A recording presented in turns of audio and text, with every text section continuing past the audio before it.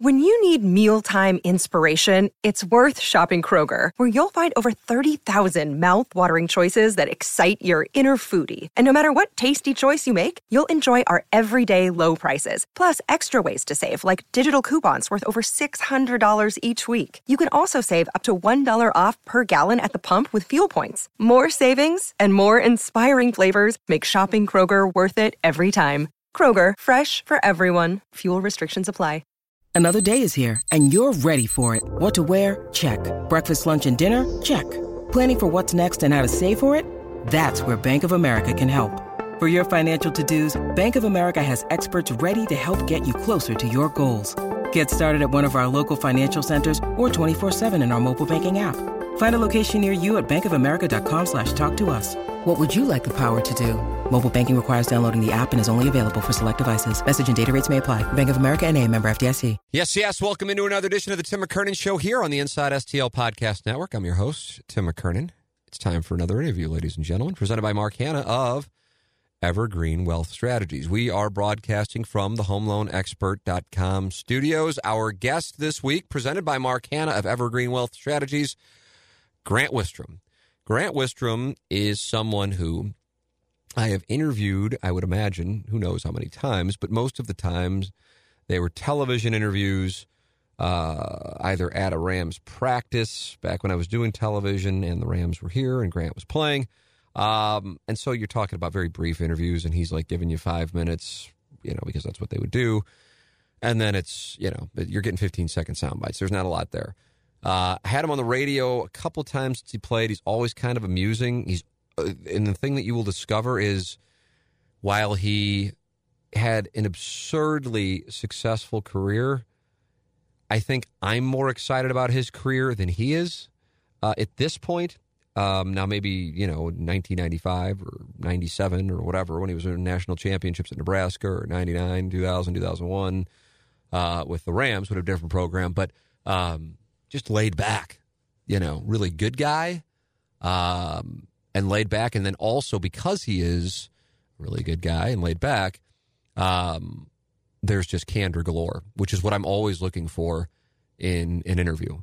And so, for the Missouri fans listening, of course, we talk about November 8th, 1997, the flea kicker. If it wasn't November 8th, it was November 7th or 6th or something like that. The flea kicker against Nebraska. But we also talk about, he's a Missouri guy, Webb City, and his recruitment as a college football or high school football god, and also some Missouri football recruiting stories, which will probably tilt Tiger fans. And then, of course, his time at Nebraska, his getting drafted by the Rams, and then we kind of go into the weeds on some of the Rams stuff, ranging from his playing time to his exit from the game, which was with the Seahawks, and then to the Rams relocation. And it's there. I didn't get the feeling at any moment that he was holding back, and I'm quite confident when you're done listening, you will feel the same way. So, I know I've said it a million times, but that's because I feel it. I loved this interview, and I think you will as well. Grant Wistrom, presented by Mark Hanna of Evergreen Wealth Strategies from the HomeLoanExpert.com studios. Ryan Kelly, the sponsor of our studios here on the Tim McKernan Show. He is online at thehomeloanexpert.com. His website, thehomeloanexpert.com, but he is the home loan expert because he is the one who's going to be able to get you approved and get you ready to go to buy a home better than anybody else, quicker than anybody else, more thorough than anybody else. And then if the time comes that you want to refinance, he's the person for that as well. He is the home loan expert online at thehomeloanexpert.com. Ryan Kelly, the sponsor of our studios here on the Tim McKernan Show. Ladies and gentlemen, we present to you, presented by Mark Hanna of Evergreen Wealth Strategies, Grant Wistrom. Grant, it's great to hear from you. I know a lot of the listeners go, yeah, I think he's in Springfield, and I think he's coaching football, and I think he has a gym. So are all of those things accurate? You're betting about 750 there. Nice. I am in Springfield. I do co-own a CrossFit gym down here, CrossFit Springfield. I got out of coaching. Coaching really wasn't for me. What was the issue there? I enjoyed it. Well, I got into high school. I jumped into high school right away, and I didn't enjoy it at all. It wasn't it wasn't the type of program that I was used to. I don't know. I just didn't appreciate it. The kids weren't a good football team, and it was an attitude that permeated throughout it. And then just being a coach and not the head coach, you have so little control over that. And it really rubbed me the wrong way, the way some of the things are done. So, and then also the biggest issue though was a time issue for me. At the time, my kids were like 5 and 3. And so I'm gone from, 2:00 in the afternoon till 8:00 at night, coaching kids that aren't even mine when, I should be around my kids at that point in the evening. So, that was a bigger issue. But then, my son started playing, and I got to coach him for a couple of years, and that was an absolute blast. How old was he when you were coaching him? 7. Got him started right away. And it only lasted a couple of years for him. Football's not for him. But I loved it. And someday I could see when, my kids are grown and I need something to do, going back and just volunteering, coaching youth football somewhere. It was a blast. So when you're talking CrossFit, is that something that you do, or you just have ownership in a CrossFit gym? I don't compete at it. I'm in there working out pretty much every day. My wife competes at it. She's amazing. She placed 5th in her age group at the CrossFit World Championships in Madison last year. She's amazing. I go in there, so she's something else. I go in there so I can eat and drink whatever I want and not look totally disgusting when I take my clothes off. So, that's but aren't you so much thinner than when you were playing now? Yeah, I'm about 30 pounds lighter. But CrossFit's so much about the community. We have an amazing community of people here, and we've been beset by tragedy in the last couple of weeks, and just seeing the way the community came together. What tragedy do you speak of? I'm not sure what I'm at. Back we had a coach here. Kid was an amazing young man. He basically knew he wanted to be a Marine his whole life. Went to Marine officer school. Graduated as second lieutenant.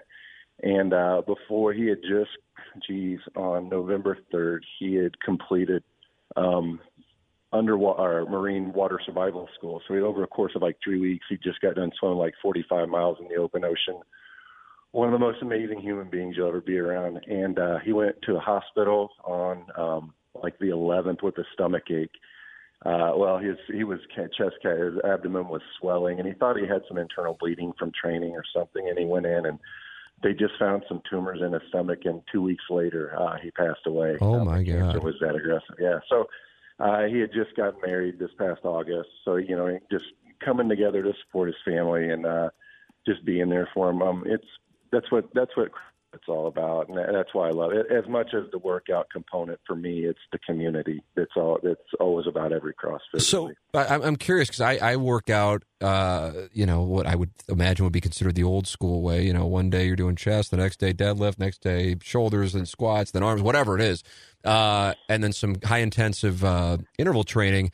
That's my bag. The CrossFit thing strikes me as being, way more intense than, let's do a set and then rest for a couple minutes and let's get back after it. Do you like the CrossFit more than the old school way, or is it just a way for it to keep fresh since you've been probably lifting for 30 years or something? Well, at first it was a change for me, and just it gave me a different competitive outlet. Because I first started doing it, I did try to be good at it and whatever, just because that's the type of person I am. As I've begun to age, that's less important to me. So now it's just going in there and trying to stay fit. But I do appreciate the lack of rest in the workout where you're keeping your heart rate going. And I don't know if it's, CrossFit hurts bad enough that I eat better outside of the gym and take care of my body better outside, or, if I'm training that hard, I take care of myself better anyway. Either way, it makes me just live a better life. And just, I guess, the eating clean, the high-intensity training, I just feel better. I look better. I have reduced inflammation in my body. The big body movements that CrossFit likes to use, the compound movements, I think are very functional outside of the gym. And I think it's given me a lot of my range of motion back that I feel that, just due to wear and tear and playing football for my entire life, I've lost. What was your average weight, you think, during your playing career? It varied at each stage of my career. In college, I was 225. But at the NFL, I was probably around 263 to 265, right in there, 260, 265. It was funny. After my rookie year up there, I was not a good professional my rookie year. We were a bad team and whatever. I feel bad about that. But our last game of the season, we were done, and Coach Vermeil grabbed me afterwards, and I had finished the season very late. Like I said, I wasn't a good professional. I wasn't taking care of myself outside of, the football field and, training and all that the way that I should. So I'd really lost some size during the season. And I weighed in after the last game and weighed 247 pounds playing defensive end in the NFL. And wow. I had a particularly good game, which was what didn't happen that often in my rookie year. And Coach Vermeil, and it was against a really good player. Coach Vermeil grabbed me like 247 pounds, hungry, and I don't know why I'm not usually this kind of a smart aleck. But I look at him, I go, yeah, ask him. I forget who the guy was I was going against. I'm like, ask him how it was having 245 pounds kicking his ass all day long. But that usually wasn't something I'd say. But I don't know if I was feeling myself that day. But I don't know. I'd say right around 265 was most of my playing days. So then does that mean that the math is you're about 235 now? Yeah, right around there. Okay. 235, yeah, give or take. And so I'm curious because I now that I've kind of gotten into it, obviously not remotely in your world, but using MyFitnessPal to track what you eat. Do you track what you eat, or do you just know you're eating clean as you described it? Well, like macros and obviously caloric intake, or is that just not something you monitor and you just kind of have a ballpark idea? No, I tried doing MyFitnessPal for a while, and I couldn't do it. It just drove me crazy trying to keep track of things. So I really try not to eat out of packages is my main deal. Okay. I make most of my food at home. I do a lot of meal prep. So I kind of know what I'm eating all the time, but I don't really I weigh a few things out. Like I try to eat as much vegetables as I can. I don't weigh my vegetables, and I'll weigh my carbs and protein, but I have a general idea of what I need to eat at this point. But up until about 8 o'clock at night. At 8 o'clock at night, all bets are off. I am a human garbage disposal. That's the issue, though. It kills you. It wastes like the previous 14 hours of being good. Well, that's okay. My deal is if I can be good 80% of the time, I'm ahead of the game. I'm not trying to bat 1,000. But I mean, there are times that I will be like, all right, I'm at 1,300 calories and 150 grams. I weigh $165, so we're operating in two different zip codes here. But I'll be like, you know what? I'm craving White Castles, and I'm stone sober, by the way, when I'm craving White Castles, which is certainly uncharacteristic. And I'm going to go get some White Castles, and I'm like, oh, and then I look up the numbers on each White Castle, and I'm like, oh my God, I just ate 4,000 calories. What in the hell did I do? Yeah, is that what you're doing? Are you going to that point, or what do you got going on? Yeah, I mean, not if I don't leave. I'm not leaving the house to go get food. But if it's in the house, and my wife is an incredible cook, and my daughter's getting to where she likes to bake some too, and I like to cook as well. So there's always treats around the house. So you're a treat guy. Oh man, I'm hammering any type of thing. But also, if there's a bucket of grilled chicken wings that I've made in the fridge, they're not off limits either. I'm an equal opportunity sort of guy. But that's not a bad thing, though, right? Am I right? The grilled chicken wings versus but when you're eating 12 of them okay. At the end of the night. Yeah, that might not necessarily be recommended. So here's the thing that I like to ask when I get a chance to have guys on the show who excelled professionally. And it's because it's never talked about, especially when we're hitting you up in the locker room and asking you a quick question here and there and getting 15-second sound bites. I'm always curious, when you have somebody who played at your level, killed it in college, killed it in the NFL, when you realized, and when perhaps people around you realized that you had the ability you had, because usually it flashes at a super young age before you're on the radar of people, even at high school, certainly before Lincoln, Nebraska. So for you, you were born in Joplin, correct? Is that right? Yeah. Okay. And did you grow up and play high school in the area? When did you start playing football? Were you just the best dude right out of the gate? No. Well, I mean, I don't know. I played at Webb City, which, they're a powerhouse in Missouri now.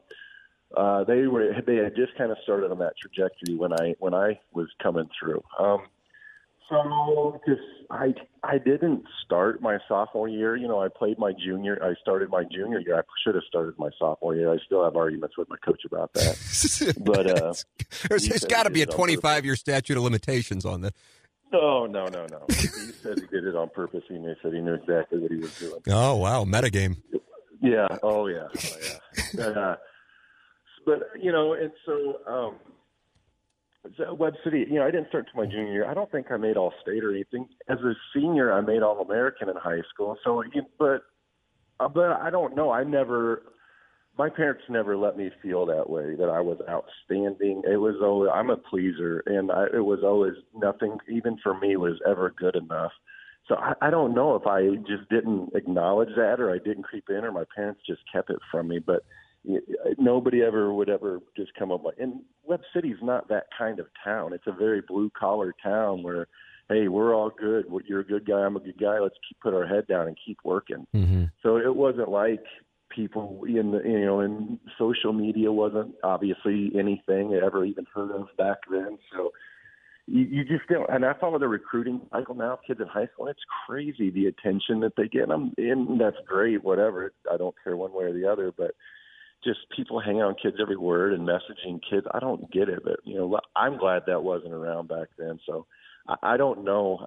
I guess in my junior year of college, I contemplated going out in the draft only if I was going to be a top 10 pick. So that was, I guess, maybe the first time I thought I was anything special. Really? But you're saying your junior year of college and you're playing at like one of the best college football programs and teams that's ever been. So I'm curious on the high school recruiting process. Did you have everybody around the country trying to get you to their campus? Most. Yeah, I mean, if Nebraska's coming after you, I would imagine everybody else is. Yeah, most colleges were.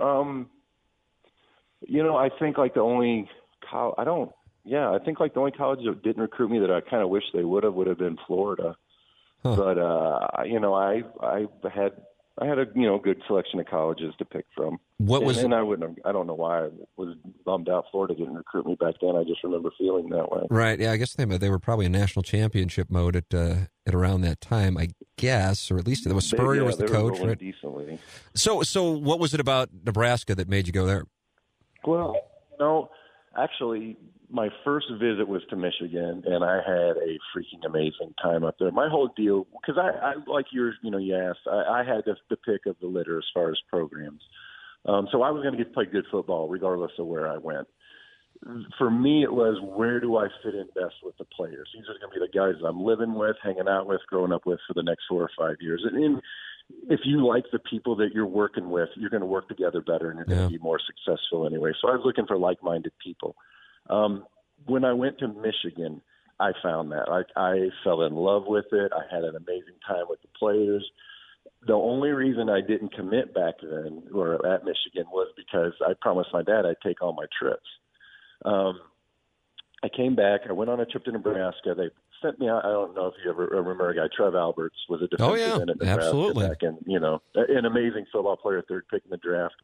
And Trev was my host. And Trev was on his way out. It was right after his senior year, so it wasn't a guy I was going to get to know or be around for the next 4 years. So didn't have a great time, didn't get a great feel. I came home, and my dad asked me what I thought. I'm like, Dad, it wasn't that awesome. I'd like to go back some other time. So I went up on an unofficial visit and liked it a lot better, but still Michigan was the place for me. And then my position coach, the guy who ended up being my position coach in Nebraska, called my dad out of the blue one day. And he's like, hey, Ron, what's Grant thinking? He's like, well, Tony, I think he's going to go to Michigan. And my coach asked why. Dad talked to him. He's like, well, can I sit down and show some things to you on film? I don't really think he's seen it the way that it'll play out, blah, blah, blah.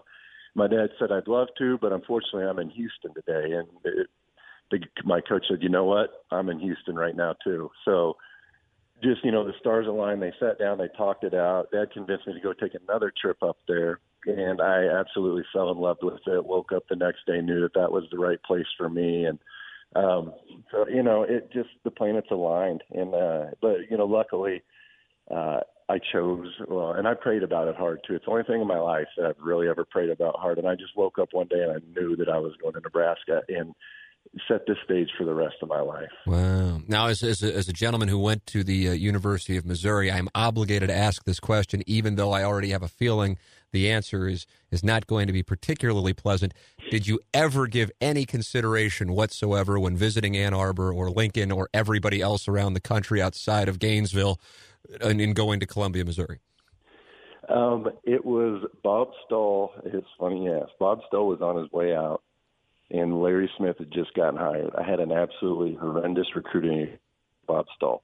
I did not have a trip scheduled to Mizzou. And he did not like that and let me know. So Stoll did not like it, or Smith? Stoll did not like it at all. I mean, he let me know about it.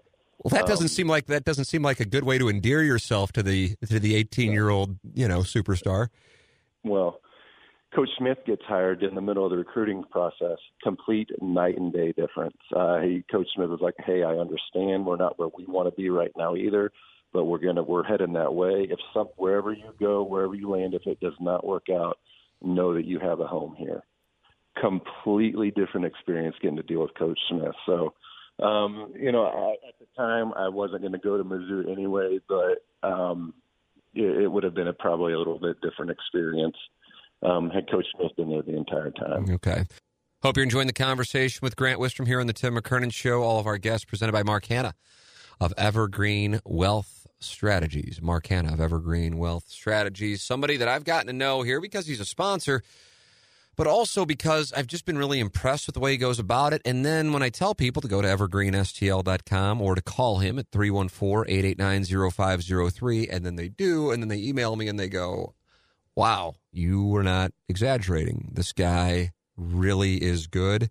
Thank you for driving home how important it is to work with somebody like this, because it was one of the best meetings I've had." And I go, that makes me feel better. It doesn't surprise me, but it makes me feel better because I now know somebody else has kind of been, for lack of better terms, saved from what I used to do, which was avoid financial advisors and then just kind of flutter along. His name is Mark Hanna. He works at Evergreen Wealth Strategies. Their website is evergreenstl.com. And he's just a sharp guy who truly does help everyday people meet their financial goals, and he does so every day. So it's not like he's going to, there was a really good commercial. There was a television commercial, and I don't know who it was for, but like the couple was kind of apologetic that they only had so many dollars. And, the person said, "Yeah, it doesn't matter, because to you, that's a fortune." And so Mark's not going, "Oh, I'm not going to take you because your portfolio isn't big enough." That's not his business. His business is helping people organize and get them on the right track, and then being there for them when they have questions. And he's a sharp guy with a great work ethic who's just an impressive person. His name is Mark Hanna. He's online at evergreenstl.com. His number is 314-889-0503. Mark Hanna of Evergreen Wealth Strategies, presenting Grant Wistrom today here on the Tim McKernan Show. So you get to Nebraska, and I'm looking at, because I can remember a lot of national championships. Did you win 3 national championships? Yeah, we should have played for 4. So I know we won 1 for sure, and I'm pretty sure there was a second one because everybody talks about that 95 team. But then I'm going, 94, 13-0, 95, 12-0, 97, 13-0. So I guess you have to, by process of elimination, be talking about 1996. Was that the Big 12 championship game in St. Louis? Yes, it was. How about that against Texas? Yes, it was. Wow. Yeah. And you guys were undefeated going into that, I imagine. Yep, we were No, we had lost to Arizona State. Oh, I remember that, Jake the Snake. Yeah, against Arizona State. So those are the games I lost in college: Arizona State and Texas, my junior year. And that was it. Yep, that was it. In 4 years. And then actually, we won state my junior and senior year of high school in football. So I actually did not lose a football game from the second game of my junior year of high school to the second game of my junior year of college. Oh, my God. So I ended up winning like 50 straight football games or something like that. It's been 22 years since that Arizona State game, and I still remember it, actually. Yeah. That's how rare it was for Nebraska to lose. It was like a national story because it was like a random Saturday night game. Yeah, especially to a team like, ASU was good. Right. Derek Rogers, defensive end, Jake Plummer, They had a J.J. West, I think, was their or Rogers was their running back, I think. Was it J.R. Redmond, maybe? J.R. Redmond, yeah. Yeah. J.R. Redmond. Yeah, so they had a good team, but we still, we should have won. Of course. Well, and I think the score was like 9-0 or something. It was a weird game. 6-0, and they had like 3 safeties. They didn't score on our defense. We pitched a shutout and lost. Oh my God! It was crazy. Something I don't know. I don't remember. It may not have been that bad, but it was a deal where it was like just the offense just came unglued. Now, I still say this, and anytime I talk to you, I ask about it. So you already know where I'm going. November 8th, 1997. That the Missouri-Nebraska game of 1997 is one of the best college football games I've ever watched. Now, granted, I'm emotionally attached to Missouri, but I just thought and I'm curious what your perspective is from the Nebraska side of the flea kicker, but the weather was perfect. The place was packed. Missouri was dog shit earlier in the year. They had kind of gotten it going. They hadn't been to a bowl in like 13 or 14 years, and they had just become bowl eligible. You guys were like 25.5-point favorites or something and undefeated. And it was ranked like number 1. Oh yeah, absolutely. It was you guys in Michigan, and so it's not even on the map. But people are just excited that Missouri's relevant. And here comes this powerhouse. Nobody thought it was going to be a good game. Now I'm observing it, and I think the thing that made it great is that both teams played well. Now I would imagine if I'm talking to you or Scott Frost or Tom Osborne, you guys probably go, "No, we played like crap," and that's what allowed Missouri to be in the game. What is your perspective? I feel that we could not stop Corby Jones that game. He played a heck of a football game, I thought. I don't think we played really well at all on defense. But once again, was that because we didn't play well or they played good? Yeah. We played that game 10 times. I think we win it, 9 out of 10 times. But they had our number that day. And, luckily, the kid says he says he kicked it on purpose. Now, was it Shevin Wiggins who kicked it and Matt Davidson who caught it? Now Matt Davidson's like a broadcaster, I think. No, Matt Davidson is the associate athletic director now. No way! He was doing some broadcasting. Right, man, it's been. Where you been, Tim?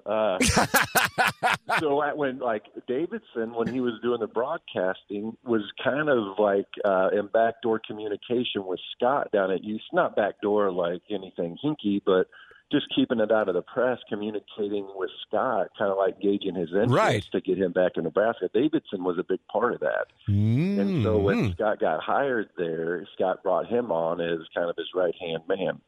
Wow. So, the Nebraska politics that I'm not aware of. Well, but the funniest thing is to ever be around Coach Osborne flipping Davidson a ration of crap, turning it one football catch into an entire career. That's good stuff. People, see Coach Osborne is so stoic, but he will get you good. It's awesome. I love seeing him mess with Davidson. I have to tell you, I bought in right away.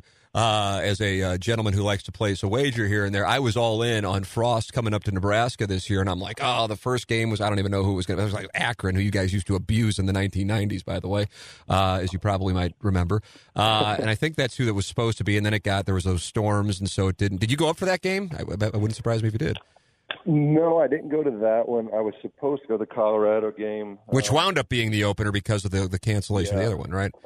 Yeah, but my daughter got selected for an all-star soccer tournament, so I got to go do that instead. Look at the Wistrom jeans. No, she's freaking awesome. She's amazing. She's like got the competitive. She's just nasty. How old is she? Is she going to be playing like college soccer or something? That's her plan. She's wow. 11. That's her plan. Yeah.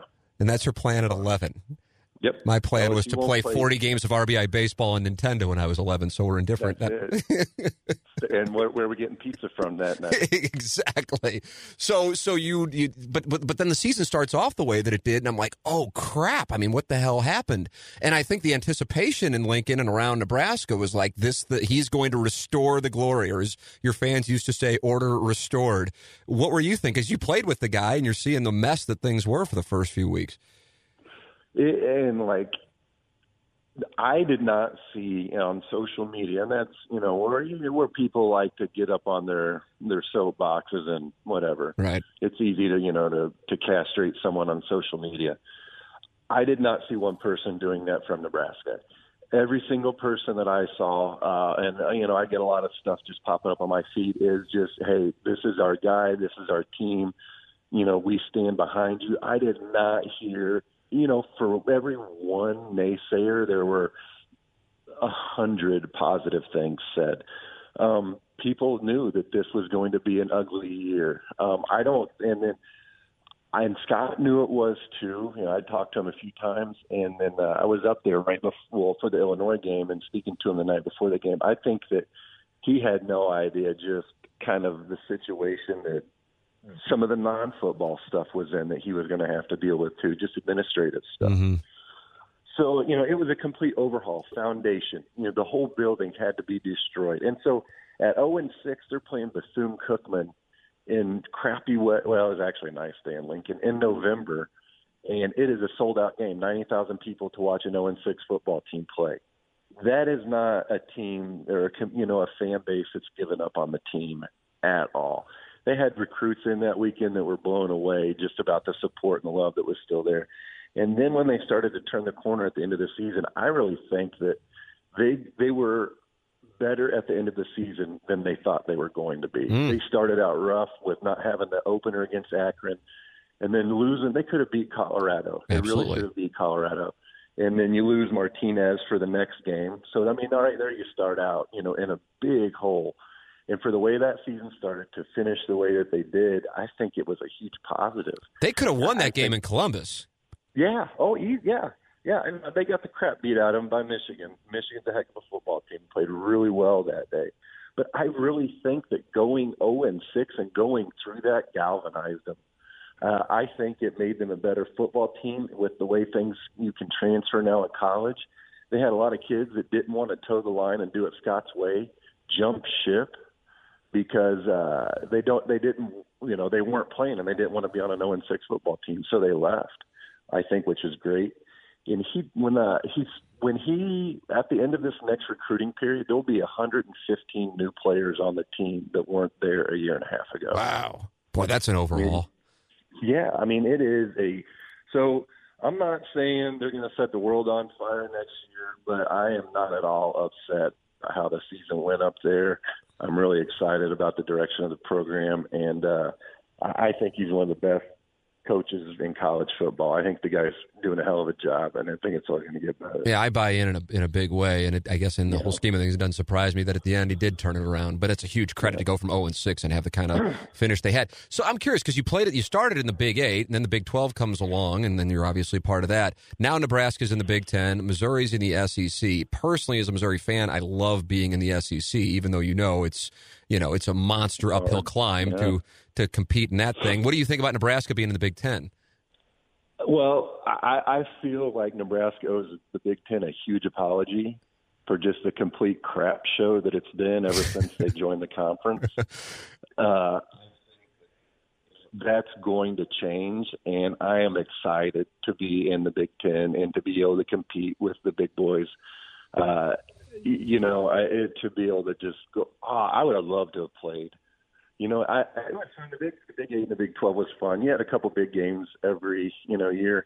In the Big 10, you got 4 or 5 big games every year that you're playing against great football teams. That would have been a lot of fun. Yeah, I would imagine Nebraska that's going to be a renaissance here within the next year or two, and basically it's just been whoever wins. What is it now? Because it was the Legends and Leaders. Is it as simple as East? It's East and West now. But whoever's been winning the East. I hope so, because I couldn't remember that. I couldn't follow for the life of me. But essentially, whoever's been winning the East has been the team that represents the Big Ten in getting in there. So you get out of Nebraska, you kill it there, win national championships left and right, and then you get drafted by the Rams. Honestly, be honest, because the Rams were, you talk about shit shows, the Rams were a shit show. And oh, good. I forgot we're on a podcast. Yeah. Let it fly, man. Let it fly. All right. Spread your wings. Get comfortable. Kick back. But I'm curious how it works, because I would imagine part of you is just like, I'm thrilled. I'm a first-round pick in the NFL, but then I don't know if you're also going, all I've done is win my entire football career, and now I'm going to this. On draft day, what's your mindset when you find out you're coming to St. Louis? So the Cowboys called me the night before, and they had a plane in Joplin because they picked 8 that year. The Rams picked 6, the Cowboys picked 8. They called the night before, and they said, hey, we think the Rams are going to take you with the 6th pick. Will you tell them not to draft you? And I said, oh, my gosh, I'd give my right testicle to go play for the Cowboys over the Rams because the Rams were losing his team in the previous decade, and then you got the America's team. But I go, I can't do that. I go, that's not the type of person I am. Is that commonplace where guys call or guys' agents call franchise and say don't draft him? Outside of like Eli Manning and the Chargers and Giants deal or whatever the hell happened, or Philip Rivers, whatever that was. Yeah, it was Manning. I have no idea. I mean, to put a 22-year-old in that position to call a franchise and say don't pick me, holy shit. Yeah. So I told him I got that. And then, sure enough, the next day, 6th pick, I'm going to the Rams. And as much as it was about going to a shitty football team, to me, I'm like, I was 18 years old, 21 at the time. I've lived my entire life pretty much in the Midwest. I'm getting ready to go to the NFL. I can go to San Diego. I can go to L.A. I can go to New York. I can go to Dallas. I can go to Miami. I'm like, I go to St. Louis. I'm like, shit. I'm going to go live in St. Louis City football team. So I was less than excited. Obviously, it was an amazing opportunity to play in the NFL, and I wasn't looking, that in the mouth, that gift horse in the mouth. I really appreciated that opportunity. However, it wasn't the most glamorous of situations. At least it wasn't Cincinnati. That's all, at that point I can say it wasn't Cincinnati. If that's the way you're looking at it, by definition, that is accurate, but it was an absolute, just a total cluster. The team did when they got here. I'm sure you weren't paying attention. You were winning national championships in 95, one of the best Nebraska teams, or college football teams in general, but they were competitive in the first year they got here, but then it was just a mess. 6-10 in 96, 5-11, and then your first year, 4-12. And so, like you made reference to, at Webb City, you do nothing but win. At Nebraska, you do damn near nothing but win. What's it like to go from that to doing almost nothing but losing? I lost more games that first year in St. Louis than I'd lost in junior high school in football in one season. Like by the midpoint of the season or something. It sucked, man. And like I said, but I wasn't helping the situation at all. I was a horrible professional my rookie year. I couldn't stay awake in meetings because I wasn't taking care of myself off the field, not eating right, staying out too late, doing shit I shouldn't have been doing. Right. So, but, I had to learn, and I did. And, I'm sorry that it cost me a year of my career to do that. And it probably wasn't as awful as I remember it being or I'm making it out to be right now. It's just something that it was lost opportunity is what it is. And I could have been a better professional. Could have been a better professional throughout my entire career, but hindsight's always 20/20. So what was the switch that flipped? Because, something must have flipped in some capacity between 1998 and 1999. James Carlton, the sponsor of the Tim McKernan Show here on the Inside STL Podcast Network. Gentleman I'm doing business with now. I switched because he is so good. He's online at carltoninsurance.net, 314-961-4800. Imagine having a crisis in your life, thinking that there is insurance covering it, and find out that there is not. Honestly, that's the reason why I made the switch to James Carlton. Not because I had that situation pop up, but because I realized his customer service was much better than what I had been dealing with. Now, he can save you money. And, yeah, customer service is nice and everything, but when it gets down to it, knowing that when you call an office, you're going to talk to somebody who's going to tend to your need, that sounds like something like out of the 1960s, but that's the way that it works with James Carlton. It's because his team of 7 in Webster Groves, all locally based, 314-961-4800 or online at carltoninsurance.net. His name's James Carlton. If your insurance costs a leg and an arm, then call James Carlton, State Farm. Everything just slowed down. I became more comfortable with it. I became more comfortable within my own skin outside of the football, living in St. Louis, being on my own. You're drinking water from a fire hose that first year. So I don't know if I was just coping with shit outside of football, ways that I shouldn't have been. And it's just drinking to, more, not like to a excess all the time. It wasn't anything more than that, but just spending too much time on bars. Yeah, there was one night you guys had played during the day. I think you'd flown back, and I was posted up at the Cheshire, and It's a late night, and you just grabbed the guitar and and there weren't a bunch of people around, and you just put on a nice little concert for us. It was a wonderful, it was a wonderful performance, sir. You are so welcome, Tim. I'm so glad I could do that for you. I wish I could say that was the only time that I've done that. Oh, yeah. And by the way, for as down on you as you are about your 1998 rookie season, as I'm sitting here looking up data as we're talking, I noticed that you were the Rams Defensive Rookie of the Year in 1998. I was the only one that played with me was London Fletcher, and I don't think he was more of a special teams guy that year. I won it by default. So what happens between 1998 and 1999? I remember Jack Snow worked at the radio station, and I was still in school at the time, or I guess, in my first TV job. And I remember him telling my dad, who was our general sales manager, he said something along the lines of, "I'm telling you, Tim," he goes, "these guys are going to be good this year." And the Rams at that point, after 4 or 5 years of being as shitty as they were, it was just kind of like, all right, Jack being Mr. Ram, he's going to think they're going to be great every year. So you kind of let it go one ear out the other. And I was working down in Little Rock. It was my first television job. And I remember seeing on the feed Trent Green go down and how Isaac Bruce responded. Like, oh, my God, Isaac Bruce is really worked up. And now with the benefit of hindsight, Isaac's been in studio here on the podcast. Like, he was so upset because he was like, finally, after all of this piss-poor football, I think we actually have a good team, and now it's out the window. Could you tell that there was a big difference in camp, or was it something that wound up surprising you as well? No, I mean, I can camp. I didn't have much to compare it to. I'd only been around a really crappy football team before. I had 1 year in the NFL. At camp, it felt good. Like, the reason we were 4-12, not really just because we were a horrible collection of football players. There were some turds on that team. And so when you're going to work, you're like, shit, I got to see this guy, or you know what I mean? And just, like, did they not work, or were they just bad dudes, or what was going on?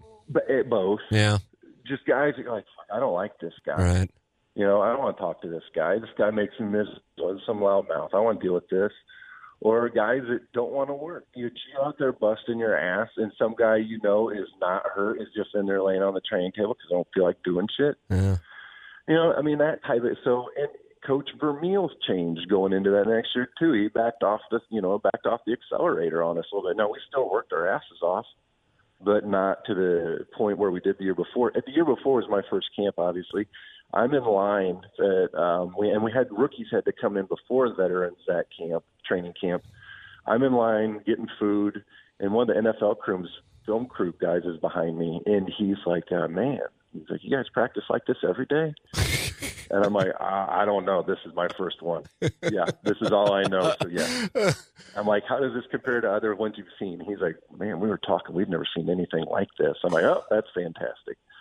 So, but then going into the next year, Coach Vermeil said he had a 3-year plan going in. That was his 3rd year there. He backed off. He's like, I got, the first years I knew I had my work cut out and I have to weed out the bad apples. And so he was able to handle us differently. So it's just a completely different environment going into that training camp. Now, when Trent goes down, obviously the wind gets let out of the sails. But we as a defense had Kurt pick us apart the entire training camp. So it wasn't like, he was a secret. Obviously, I think that, like you say and Isaac said, that just we knew the cupboard wasn't there when Trent went down, but it was like, son of a bitch, still horse bit or still snap bit after all these years. Right. And I remember, like I said, I was so I'm anchoring, it's mostly Razorback stuff, but I would show all the NFL highlights, and I'm like, wow, the Rams won. You guys opened up against the Ravens and you beat them. I'm like, what in the hell's going on here? Is it at that point that you go, okay, there might be something going on, or still you don't really have an idea? I mean, that was Kurt's first start. An idea. I'm sorry to interrupt. No, I said, you still, do you know, like, okay, we knew we were going to do this, or you're still kind of like, we don't know yet? I didn't know it. Maybe other guys felt it, but it was, and we were so young, man. We had so much fun that season, just because, especially on defense, we were really young, and we would have so much fun playing together. We'd have so much fun hanging out together. It was just fun. You loved what you did. We worked hard. We played hard. But as far to say that we knew we were going to be awesome, no. I didn't feel that way, but I did know that it was a different thing, and winning feels good. And I love these guys I'm playing with, and I this is going right. Let's keep doing this, and it just snowballs that, and then you get more guys buying in and more guys willing to work hard. And I think it was that sort of deal for me anyway. Yeah, I remember Vermeil told me that he said the 49ers game was the one where he's like, okay, this is real. And then I think Bill Walsh came into him and when he was doing his post-game press conference said, you got it this year. He goes, you're going to win this thing this year. That was when he woke up and said, oh, my God, we might have a champion here. That's all. I haven't heard that story. Yeah, and I guess I've seen video of it, too. So the things that stand out to me, the Vikings playoff game and the first play from scrimmage, touchdown, the place is about to explode. And then one of my favorite sports moments I've been in attendance to, especially when I'm not covering it, I was there as a fan, was Warner to Prohl on third down. And yeah. And I feel like that, Dwight Clark in Montana, that's known as the catch, and I understand because it was bigger in the sense that it kind of illustrated the transition, the changing of the guard from the Cowboys of the 70s to the 49ers of the 80s with the benefit of historical perspective. But my God, I mean, there were like 5 minutes left. You guys are losing to it's not a random team, but you certainly weren't expected to lose to the Buccaneers. The offense had been shut down. I don't even know what the score was. It was like 6-5 or something like that. Yeah, I want to say 9-7. Yeah, I mean, just a random score because there was a safety. And we got a safety. Yeah, and you got the safety? I know. I said we got it. Yeah, there was a safety, and there was a random. Didn't they snap it out of the back of the end zone or something? That's right. Yes, that's what it was. Yeah. That's exactly right. I mean, so you're just like, oh my God, this run is going to come to an end like this. Yeah. And then Warner on third down, and that was obviously, it wasn't like Prohl was wide open. Brian Kelly was right there. So I mean, that's a moment where when that happened, I remember I almost fell over. I grabbed my chair, and the place, it was absolute insanity when that happened. One of my favorite moments of all time. What's your perspective from the, obviously you're on the sideline watching this thing at this point. Are you guys thinking, oh my God, this thing's going to come to an end? We thought it was a no-brainer we were going to the Super Bowl. Yeah, it was scary. And then for a guy like Ricky Prohl to make that freaking catch, a guy that has busted his ass his entire career, has been a blue-collar guy, and he's had big catches before, but man, to make that catch in that situation was freaking awesome. I love Ricky Prohl, and I was so excited. I just remember because we were hanging out that night, and I got to talk to him about it, just how happy I was for him, how fired up he was. It was a very cool moment. I totally agree with you. And I assume you're aware of this because it's probably like anytime you talk to anybody from Tampa, it's like when you talk to me being from Missouri and I bring up the 97 game. In Tampa, I didn't realize this. They think they got screwed for what became known as the Bert Emanuel rule, if I'm not mistaken, or something along those. Yeah. What's your perspective on that? I still don't see that, but in Tampa, like Tyoka Jackson still pops up on the show every now and again, and he was on that team, and he's like, "Oh, that was terrible," and that was like, really? Whatever. Tyoka was forget him, man. Oh, he's funny.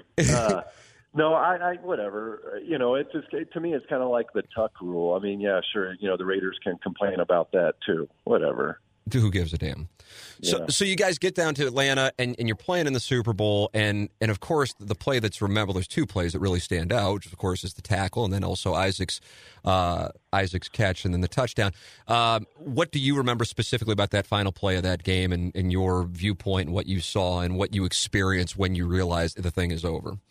I had taken myself out because I was just getting worked by their offensive tackle, Brad Hopkins, at that point in the game, and they had just pounded the ball down our throats, and I wasn't doing anything. So I was like, Leonard, go get a pass rush. So Leonard went in for me. So I got a great view of that play from the sideline. But, it was awesome. I mean, just a heck of a football game. Still one of the top best Super Bowls, ever.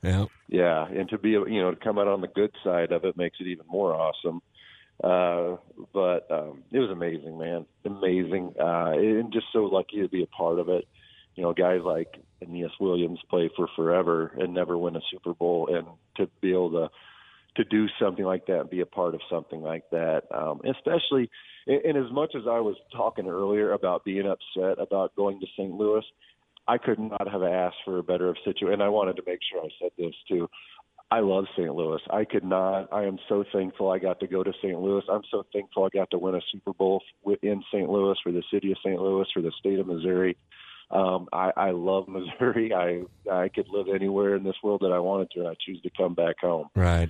Because I love the people here, and be able to do that in St. Louis was absolutely awesome. Yeah, I think there's a difference when you're a 21-year-old and you can go anywhere and you're going, oh, my God, all I've done is spend time in southwest Missouri and Lincoln, Nebraska, and now I'm going to essentially be a few hours away still, even though I could have been. I mean, I think when you contextualize it, what you're saying makes all the sense in the world. It's not a shot at Missouri or St. Louis so much as I thought I could have gone to L.A. or San Diego or whatever. I'm real curious. I don't want to spend a lot of time on the 2000 season, but just curious because that offense was sick, but for whatever reason, the defense just was not right in 2000.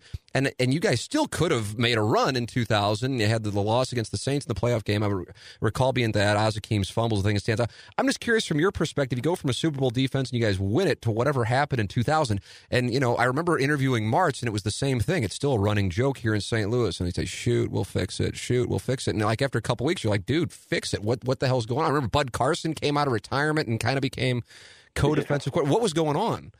I don't know, man. I honestly don't remember a lot of it. But I do remember Bud coming out, but we just, we couldn't find our ass with both hands. We were just bad. And so that was, you said that's when we lost to the Saints. New Orleans? Yeah, Oz fumbled the punt. We beat them like the week before. That's right? correct. To get into the playoffs when the Bears hit a field goal against the Lions, and that got you guys in on Christmas Eve. Yep. Yeah. Well, I don't know. We weren't good. You know what? Good. You can sum it up with those three words, and there's really nothing else to say. So here's the thing. I always look at the 99 team, and I go, that team was really a couple of plays away from being in the mix to be an undefeated team. And I feel like it kind of gets forgotten because you guys went 13-3, and the last week, it was a week where you didn't need to do anything, so you take it off. And so people always say, well, the 2001 team was better than the 99 team. Mm. Is that your opinion? No, I don't think so. So you think that? All right, good. We're on the same page. Yeah, I think our defense is better at 99. Yeah. I think our secondary was better at 99. And I always look at, and I've said this, and I've kind of built a thesis around this, that if the Rams beat the Patriots in 2001, I think all of history for the St. Louis Rams changed. I think it was a domino effect on the franchise with a lot of things off the field. I think Martz, obviously that kind of impacted him as it would impact anybody in that situation, and then some organizational things. And I guess, if I'm not mistaken, Grant, there was a big decision. There were three free agents, Oz, London, and Leonard, and they only could keep one, and they decided to keep Leonard. And, obviously Leonard Fletcher just stopped playing just a few years ago, and if you could go back, maybe that would have been a world changer with that. But going back to the Super Bowl 36, when I talk, sometimes Falk's been on, Isaac's been on, and I bring up, the allegations against the Patriots.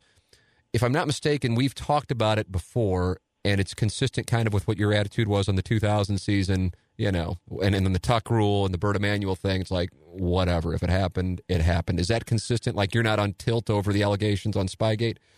No, and because it's like we were still good enough football team to win that game. We should have won it, But if we're dumb enough to run crap in an unsecured environment that's going to affect the outcome of the game the day before the game, I mean, was there more than that? I don't know. Like I said, I don't pay attention to this stuff. I can't. It's not going to change the future. They're not going to go back. Give us the time. So was it more than just spying on us the day before the game? I mean, the allegations are that it was from the practice, the walkthrough on Saturday. Yeah, if we're dumb enough to run plays, but come on. Yeah. That's stupid. I think a bigger thing when you look back on that game is how your receivers were abused at the line of scrimmage and that it wasn't called. That to me was the biggest difference. Well, I've never watched the game, though, where the Patriots don't get the benefit of the doubt on calls. Ever. That never happens in the NFL. That's a historic. Do you ever go back and watch any games in general? No, not really. Really? No. Like sometimes, like my son really doesn't give a rip, and that's cool. And my daughter will sometimes come back and watch some clips and things like that. But for the most part, nobody really gives a crap in my house. So I just go back and watch. But I would so much rather watch, what's going on in football right now than videos of how awesome I wasn't anyway. So. How old is your son? 13. I would think that would be pretty cool if I were 13, that my dad played in the NFL and won a Super Bowl and a billion national championships. Well, you'd be wrong, Tim. It's so funny. We're sitting I bribed him, I think, for the Super Bowl last year to sit down and watch 30 seconds of it with me. I ordered him a pizza. I'm like, if I order you pizza, you sit down and watch the game with me. Oh, yeah, Dad, yeah. So, and they pan across, they show a replica or image of the Super Bowl trophy, Lombardi trophy on TV. And no shit, ours is, from the Rams we have one, and it's 10 feet away from the television. So it's been there for years, and he is staring at the TV, and then you can just see his head cocked to the side like a dog, and then he looks to his right and sees the real trophy, and then he looks back to the TV, and then back at the trophy. He says, "Dad, we have that trophy right there." And I'm like, "Yeah, buddy, I played in the Super Bowl one time. I was really good at something a long time ago." And he's just like, "Oh, okay," and then back to the pizza. And that was it. And that was it. Yeah, that's all. God, how about that? Oh my God! So it all wraps up in Seattle. When it did wrap up, what was that process like for you? Because some guys, you see them, especially the quarterbacks, they have the big press conferences and they can barely compose themselves. What were you like? No, yeah, nobody really cared that I retired. We were sitting at home. We had just had our daughter, and it was mid-February, I think. Yeah, no, she was born in March, beginning of March, and we're watching. ESPN was on, and we're hanging out in the living room. And the year before, all the front office from the Falcons came to Seattle, and so they started bringing in Atlanta guys. And so we're sitting there watching ESPN, and across the ticker, I see Seahawks sign Patrick Turney to a 6-year deal.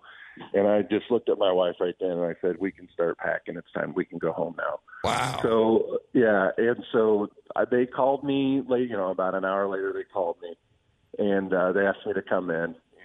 So I walked in, and they were like, "Do you want to take a pay cut?" And I said, "No, I'm good." And so they said, "Okay, we're going to let you go." And I said, "That's a good idea." That's a good idea. Yeah, it's a good idea. You should do that. And, I had a couple other teams interested, but at that point, my body was beat to hell. I said I was going to be done playing football when it became a job. I'd always told myself that because it's really freaking hard.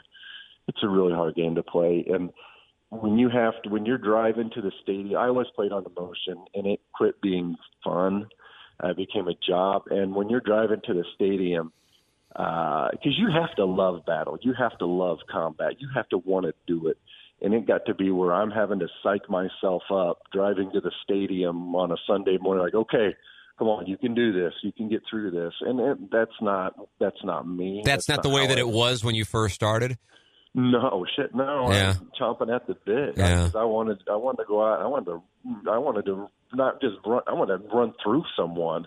I loved football. God, I know that I was put on this earth to play football. Like, without a doubt, that's why I was created. I can remember being 8 years old and being excited that I got to go to football practice because I got to go knock the shit out of someone and be celebrated for it. I mean, I remember needing that. So when it quit being like that for me, it was time to get out. And when you're done, do you watch it with going, "Oh man, I missed this," or are you just like, "This is great that I'm going to wake up on Monday morning and not feel like I used to feel on a Monday morning"? Yeah, when I see those dumbasses reporting to training camp at the end of July, I'm like, hell yeah, when I'm sitting by my pool flipping burgers. Yeah, I don't miss that at all. Oh, I'm so envious of your mindset. It's so damn healthy. It's the best. Oh, man. The only people ask if I miss football, and I do. I miss the locker room, I miss the paycheck, and I miss being able to see a doctor whenever I need to see a doctor. And not having to wait in line. Those are the three things I miss about football. I notice very few of those have to do with the actual game itself.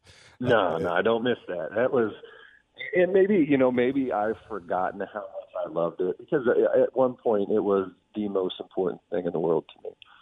So maybe I've just forgotten how much I loved it and how much joy I got from it. But at this point in my life, I'm like really good that I don't get to play it. I do miss it when I go back to Lincoln. Yeah. I'm on the sideline, and I'm getting to be in that environment again, because that was the most fun time of my life up there, getting to play football up there. But I do miss that. But other than that, I'm good.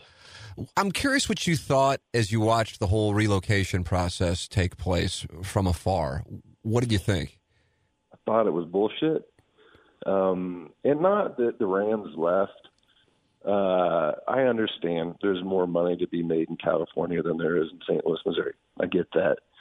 The fact that they knew they were leaving, I truly believe they knew they were leaving 4 or 5 years before they ever said they were leaving.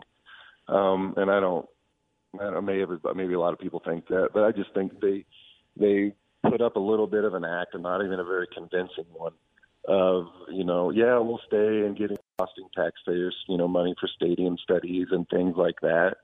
Don't, if you're going to leave. Don't sit here and drag it out, cost us more money, and just, trying to save maybe a couple, season ticket sales. It was bullshit the way it was handled. Yeah, that's the basis of one of the suits. I mean, there's a variety of suits, and a couple of them have been recently settled, is that, if you're going to leave, fine, but don't put on this song and dance. And that's the thing. Yeah. Kevin Demoff, obviously he wasn't there when you were there, because he's like, I think he's younger than us. We're both 42. He's like 41, and he kept going on shows, and he kept saying things that really now are being used against him, his own words. I mean, to Kroenke's credit, which I realize is a prepositional phrase that is never said in St. Louis, but at least say anything. And now, Grant say it, I would imagine, without marching orders, but still, it was totally misdirected, and that's why there are people who are following up on litigation with them because they just want to depose them. They just want to depose them because they want them to acknowledge exactly what you just said.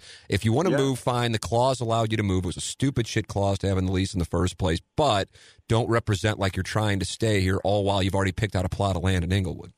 Yep, exactly. Yep. I'm with you, man. Yeah, that's the core issue. Well, Grant, I have loved the conversation. As always, I say it's going to be 30 minutes, and then I go 20 minutes longer, so fuck me. No worries. But you got me on a good day. God bless, man. It was great catching up with you. Always like bullshitting with you. Thank you so much for the time, man. Anytime, Tim. Take care, brother. All right. So there it is, Grant Wistrom here on the Tim McKernan Show. Really enjoyed the conversation. I always say that, though. I need to come up with a new line, but that's what I'm thinking. I speak what I'm thinking, and that's what it was. I was thinking, man, I really like this one. Pete wasn't in here for it. Iggy was in here for it. And Iggy was amused by it. And Iggy usually, checks out. And so I just knew it was a good one. And when you got a guy kind of being introspective and thinking about this and that, and it's, like he said, I caught him on a good day. So it was a good one, talking Missouri, talking Nebraska, talking Rams, talking the end of his career, talking relocation, talking all kinds of different things. I love the conversation. I should have had him on earlier. I forgot about how great of an interview he is, and just a good guy. Grant Wistrom with us here, presented by Mark Hanna of Evergreen Wealth Strategies from the HomeLoanExpert.com studios. Your feedback, welcome. T. McKernan at InsideSTL.com. Never hesitate to reach out with your feedback. Thank you to all of our sponsors. Ryan Kelly, the HomeLoanExpert.com, Mark Hanna, Evergreen Wealth Strategies, James Carlton, Johnny Londoff Chevrolet, and Mike Judy Presents for making the podcast possible. Thank you for listening. This has been another edition of the Tim McKernan Show on the Inside STL Podcast Network from the HomeLoanExpert.com studios.